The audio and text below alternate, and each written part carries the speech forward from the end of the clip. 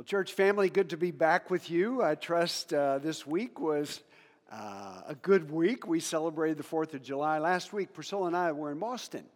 And I have a nephew who, KU, it's hard for me to say that, but a KU graduate, very involved in the Navigators at KU. And then went on to Gordon Conwell Seminary in Boston and got a great education. He's pastoring up in New Hampshire at Dartmouth, where Dartmouth University in the Ivy League is. And he met a dear partner, and we got to see two Christian families on the East Coast celebrate life in Christ. And it was a bit of a vacation. We went to the game at Fenway, which is a little different than Royal Stadium. If any of you've been at other ballparks, I know that ballpark a little bit, but it's sure different there, and it was just a break. But after the break, we got right back home, and guess what? 4 grandkids show up at my house, and that's why I'm batching today. Priscilla's not with me. We've had 4 grandchildren since Wednesday, and guess they start at 6, and they shut her down about 9. And this grandpa just isn't keeping up with the pace. So guess what? It's good to see the little one here, but I want you to know life comes with those. And so good to be back with you today. This morning we're going to go back to our passage in Ephesians. We're talking about those rocket verbs. And 2 weeks ago, I shared with you that first one, that our God is a blesser. From eternity for eternity, that is his character, is he wants to give. He wants to bless us. And so I'm going to ask you to stand. We're going to read together. No, we're not. I'm going to read and you're going to listen, I hope together, to God's word starting in Ephesians chapter 1, 3 through 14. So if you would stand, please, in honor of his word. And let's just hear this longest sentence in the New Testament where Paul, just his heart bubbles up what he believes about the Father. So here's what he writes to us. Blessed be the God and Father of our Lord Jesus Christ, who has blessed us in Christ with every spiritual blessing in the heavenly places, even as he chose us in him before the foundation of the world, that we should be holy and blameless before him. In love, he predestined us for adoption as sons through Jesus Christ, according to the purpose of his will, to the praise of his glorious grace, with which he's blessed us in the beloved.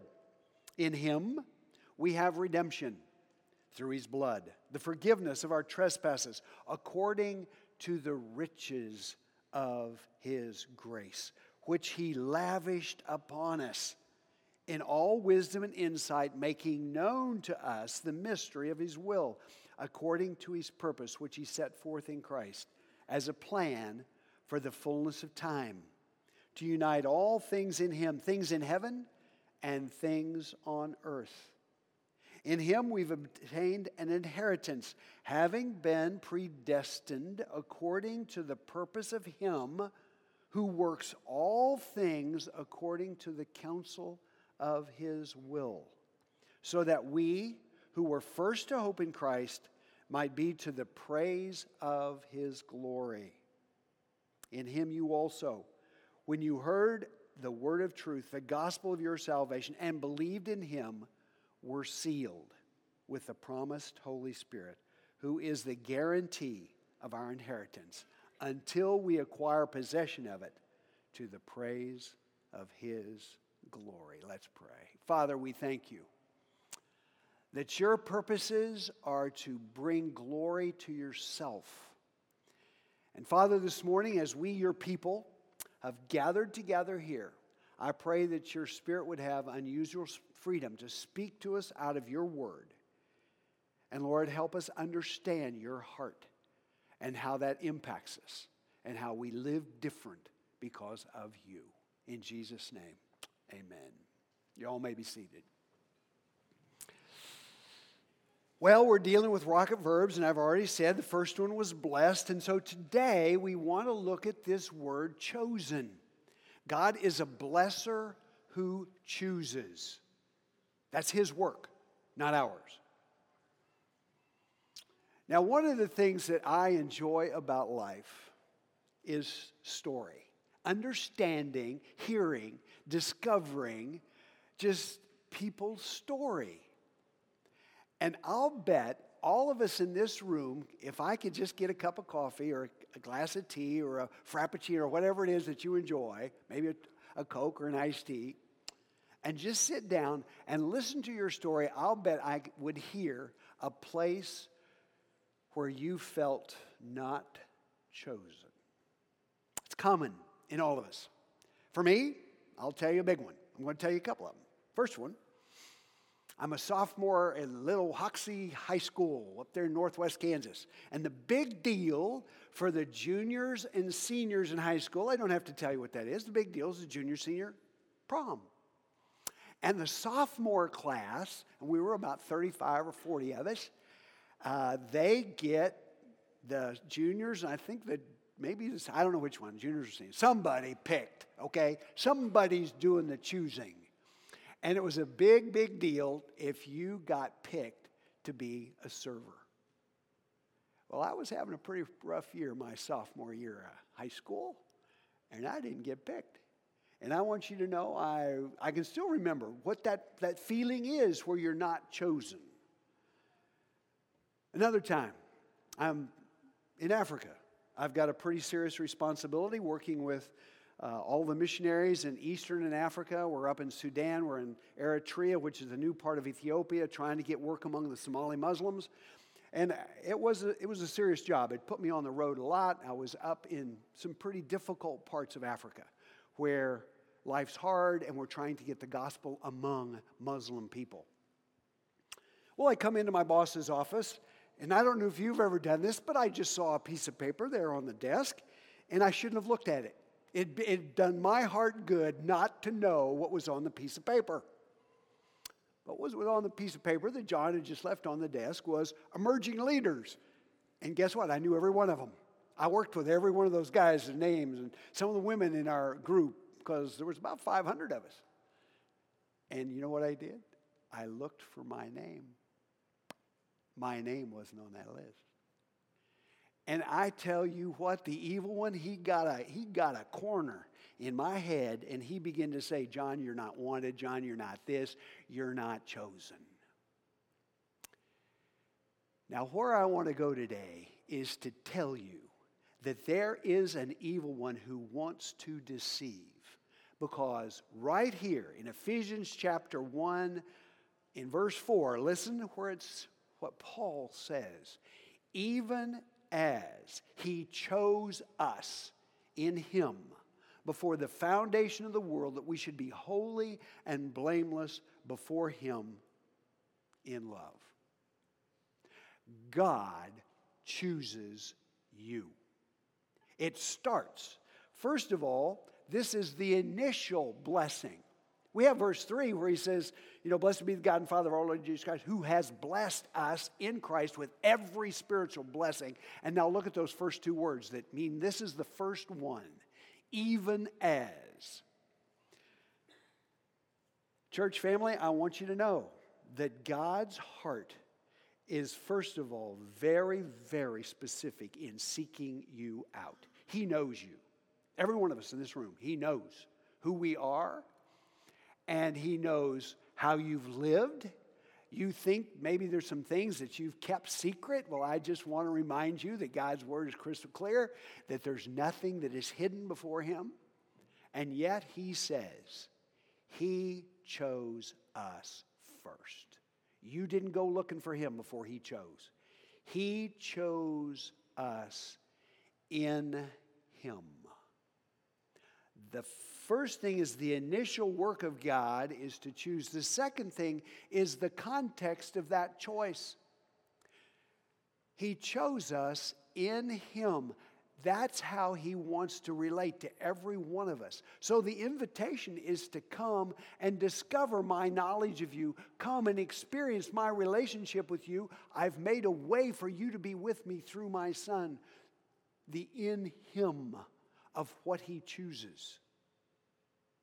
And so, first of all, that blessing is is initial. Secondly, the context is so important that he's choosing us in our relationship with Jesus Christ. And now the extent of it, or how intentional it is, before the foundation of the world. Now, y'all, that's very, very hard for me to get my head around, because just like you, I live in time. And so I remember when I could care less about spiritual things. I remember all those events of not being chosen, of experiencing life, what was happening in my nuclear family with, my story with my mom and my dad and my brother and my sister and everything that was going on with that. And so to get back way before that and to think that before the foundation of the earth was ever laid, before he spoke creation into being, he was choosing you. He was choosing us in him. Now, if that's not an intentional God who's trying to knock on the door of every one of our hearts and say, listen up, I want a relationship with you. I want you to know me. And that relationship is as intentional as it can be, because it started before the foundation of the earth was laid. That's an intentional God that wants us to be in relationship. Now, the second part about this us, I've been speaking very personally to each one of you, because I believe that's the way it is. He knows us. We're going to look at how Jesus communicated with Peter very, very specifically. But church family, the longer I go, and I've been at this a little bit, the longer I go, the more I cherish the usness of the body of Christ. And so the uniqueness. I was in Boston. I got to be around two churches that are trying to do significant things that are very, very different from us. I mean, I'm here with you today in 12th Avenue. But that was a kind of a new Anglican church. They dressed different, different kind of worship that they had. But I want you to know, I could sense the presence of the Holy Spirit in Boston, Massachusetts, right downtown with, guess what numbers on their building? 1654 is on the brick that's in the corner of that old church. It was rebuilt in the early 1900s. But that community of faith has been there since 1600s. And I was just excited to think about what is God doing through that community to communicate who he is in Boston, Massachusetts. I get encouraged about the intentionality of a God who, first of all, wants to know you personally, but then does not make mistakes. He knows that you are right now in Emporia, Kansas for some reason. Just a whole little jet's in Emporia, Kansas because he's born here, because his mom and dad were here. And so he's got a life story that's starting right here in Emporia, Kansas, and God's intentionality of community that we live in. And so that intentionality before the foundation of the earth was laid, he chose us in that context of being in him. And then we get another before. Because not only is the intention, he has a goal. The other before is that he chose us in him before the foundations of the world, that we should be holy and blameless before him. This choosing has a purpose. And that purpose is that he wants a people, first of all, the word holy. You know, one of the crazy things about doing the work that I do is I get to be in church work, is I deal with a vocabulary that is not a common vocabulary. You know what happened yesterday? I've got grandkids, so we took our grandkids swimming. One of my granddaughters came up to me and says, my name is an African name. I'm Babu. Babu, Grandpa, guess what? Two girls are over there talking about curse words. They're talking about what can they say, how many curse words can they use, and one little girl says, I just don't. My parents don't want me to use those kind of curse words. And then she said the curse word that they were talking about, and the curse word was, oh my God. And so some little kid's been talked to about saying, oh my God. And I believe that has to do with what we live our lives with a broken spirit where we're not giving glory to God. We're taking God's name and we're using it in a different way. Oh my God, there's a great prayer. I mean, I trust many of you in this room have said those 3 words, and you've said them to Him. And you've said them with a meaning and an intentionality of calling upon, oh my God, oh my Father. That's not a curse word. It's the intentionality that we have. And so the word is holy, and what holy means, I believe holy means set apart for a special use. That God wants you to have His fingerprints all over you, to live a life that is set apart and different because of who He is in you. A holy life. Well, we know the 10 Commandments. See, a lot of people just jump right to that. Oh, holy, you got to do the 10 things. Yes, He's made it crystal clear. In the Old Testament, we know how we're supposed to live. And we discover, that law helps us discover, ooh, I don't live up to what you want. And it's very tempting to pull away from a Heavenly Father that's reaching out. And He says, no, no, no. I want you to be holy and blameless. Now, again, grandkid story. First night we're down in the basement, and Priscilla, she's a good grandma. She's a good grandma. She plans all these things. So the kids are down there doing crafts, and they've got one of her little plastic tri-squares. Now, I know tri-square from shop or when I was a draftsman trying, it's a T-square, a tri-square. It's broken. Somebody broke it. And so Priscilla at breakfast, she comes up, hey, who broke my tri-square? Who broke it? Well, guess what happened in the room? Nobody broke it. And they're blaming each other. There is blame going on. But you know what? We have a Heavenly Father who wants to come alongside every one of us and to say, yes, you're guilty. I think it's Eliza who broke it. Yes, little Eliza, a little 5-year-old. Yes, Eliza, when you were upset at it and you were twisting it, it did snap. Yes, Eliza, you're guilty, but I want you to be guiltless because of what I've done to take away the penalty and the mark of that guilt. And so as Paul is locked up in a prison cell thinking about who God is, he said, even as He chose us in Him before the foundation of the world, that we should be holy and blameless before Him.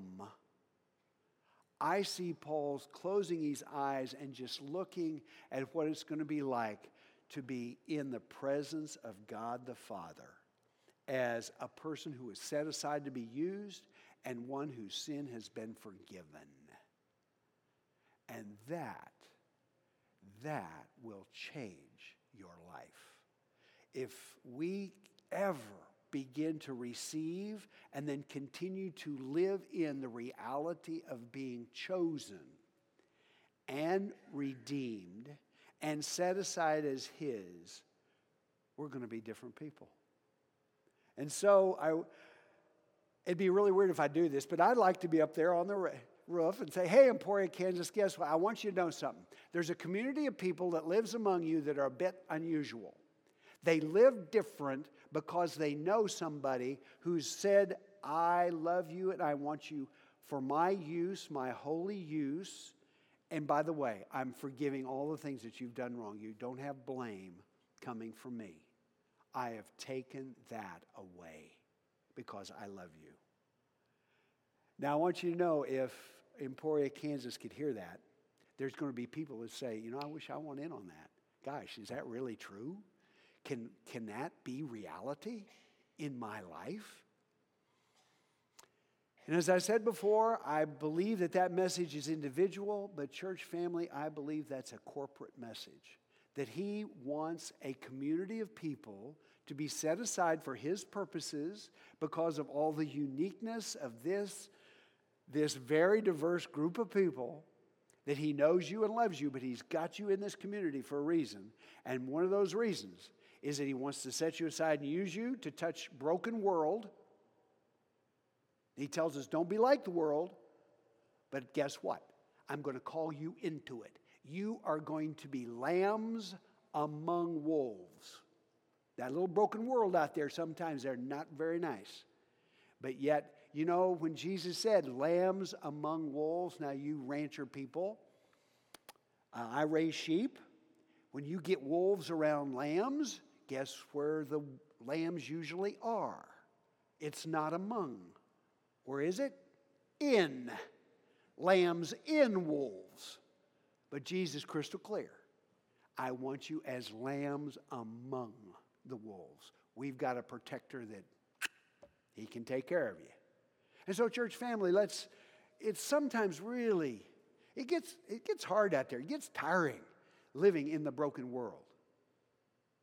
And we need to get together and we need to encourage each other. But I want to remind us that I believe that God's outward focus that he wants through you on Monday morning, Monday through Saturday, in that world, that neighborhood, that family, that place you live, do it together a little bit.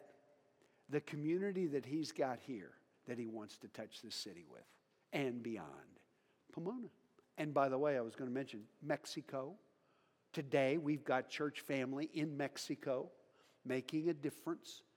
And so it's just great. It's his glory. It's what he's up to. And so I want to close with a story before we get to see Jesus do this. You know, it's one thing, I love Paul. It's nice to be sitting here and just listening to his heart bubble up in the prison cell where we get the longest sentence. But let's go back in time a little bit. Let's go back to Jesus and watch how Jesus does the very thing that Paul says he does. Because in John chapter 21, there is a great event that helps me see and experience how Jesus chooses people and sets them aside. John chapter 21 starts where Peter calls 7 other disciples and says, let's go north and go back to fish on the Sea of Galilee. They were in Jerusalem. That's where Jesus was executed. He was buried. He was resurrected from the dead. Peter got to see that. But guess what? It's not enough. The resurrection didn't transform Peter enough yet to where he wanted the 11 to go. He took the 7 and they go off north and leave the other guys back there. And they go up and they do something that Peter knows how to do. Peter remembers what it is to be a fisherman. And let's not forget the last thing Peter did when Jesus was alive before the crucifixion was deny him 3 times. And he denied him bad enough, it says that he cursed his name. You know, he meant it. I don't know that man. Don't you talk to me about that. That kind of a hard heart that Peter discovered. He saw it come out of him. And now Jesus is back from the dead. He's resurrected. He's been with Peter. And yet it's not enough. Peter goes north. And he goes fishing. And they're on the lake all night long. And they catch nothing. And so early in the morning, as the sun just is coming up, Jesus is about 100 yards from the men out on the lake. And he calls out to them. He says, do you have any fish? And they say, we don't have anything. We fished all night. We don't have a thing. And Jesus says to them, throw your net out on the other side, on the right side of the boat. And as they throw that net out, and as that net settles into the water, 154 fish hit that net. And as those disciples, especially John, as they feel that pull on that net, John cries out, it's the Lord. You see, John's seeing with his fingertips. He's been here before. Jesus had done this one other time where he told him, put the net out and fish come into the net. John remembers the feel of that. And he said, I've been here before. That is Jesus. And Peter puts on his outer coat and he jumps in the water and he goes to Jesus. And when he gets there, guess what he finds? Finds 3 things. First of all, he finds a bed of coals. He finds fish. They got 150 fish over here. And Jesus was asking for fish, but he's already got fish cooking. And he's got bread. Now, church family, let me ask you. What do you think happened that night? Do you think that Jesus walked up to the edge of the water about 5 o'clock and said, fire? Yeah, he could do that. Click his fingers. Fire. He says, fish. And he says, bread. And there it is. Fire, fish, and bread. He could do that. But you know what I believe? I believe Jesus got there about 3 o'clock in the morning, and he found the fish, and he got the bread, and he came, and here's why I like this story so well. I lived in Africa. I know what fire means. You know how long it takes you to get a fire to cook fish? About an hour. You got to get the twigs, you got to get the wood, you got to get, and you make the fire, you lay it. And that's why Africans are so social. To have lunch, to have a cup of tea, is going to take us about an hour to get the fire ready to do the work that we need to do. Americans, we don't. We get a microwave. But Jesus came and intentionally sought Peter.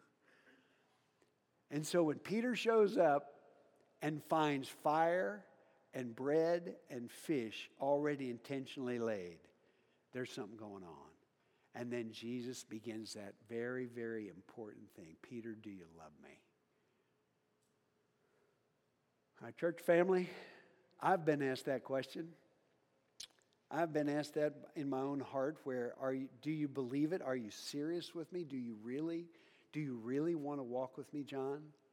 I know your name's not on that list, but I know you. John, I've got plans for you that you don't know. Will you walk with me?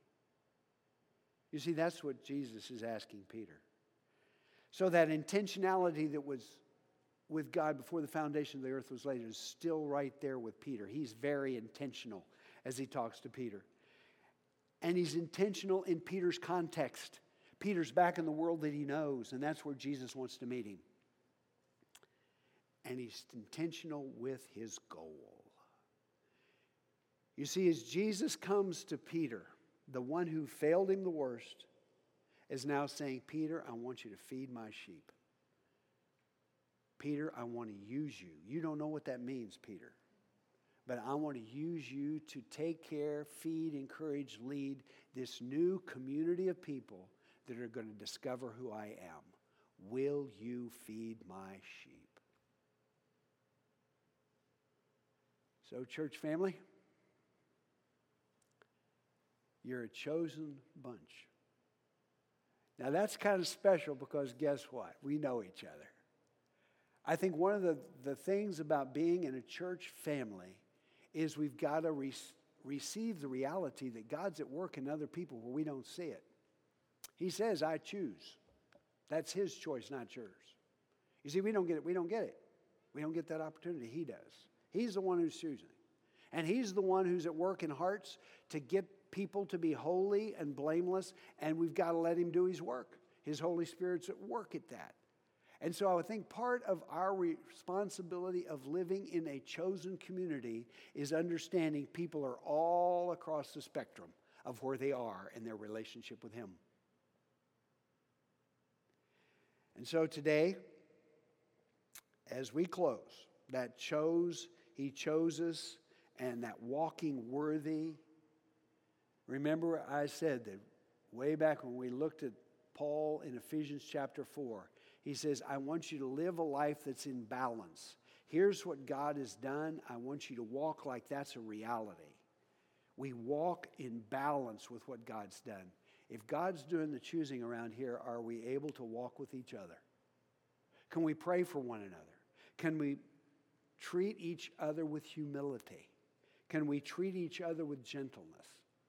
And can we treat each other with patience, bearing with one another in love, eager to maintain that fruit, that unity of the Spirit he's wanting to do in us?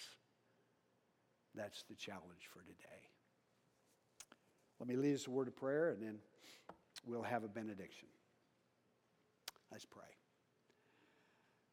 Our Father in heaven, we thank you that in love, even as you chose us in your Son, in him, that we would be holy and blameless. We would be set aside for your purposes. We would not have blame because of the things that we've done wrong. Father, I pray that you would help us get our hearts more and more around that reality. Father, we thank you that you gave your Son, the Lord Jesus. You sent him not to judge the world, but redeem the world. You came to seek and to save people that were far, far from you.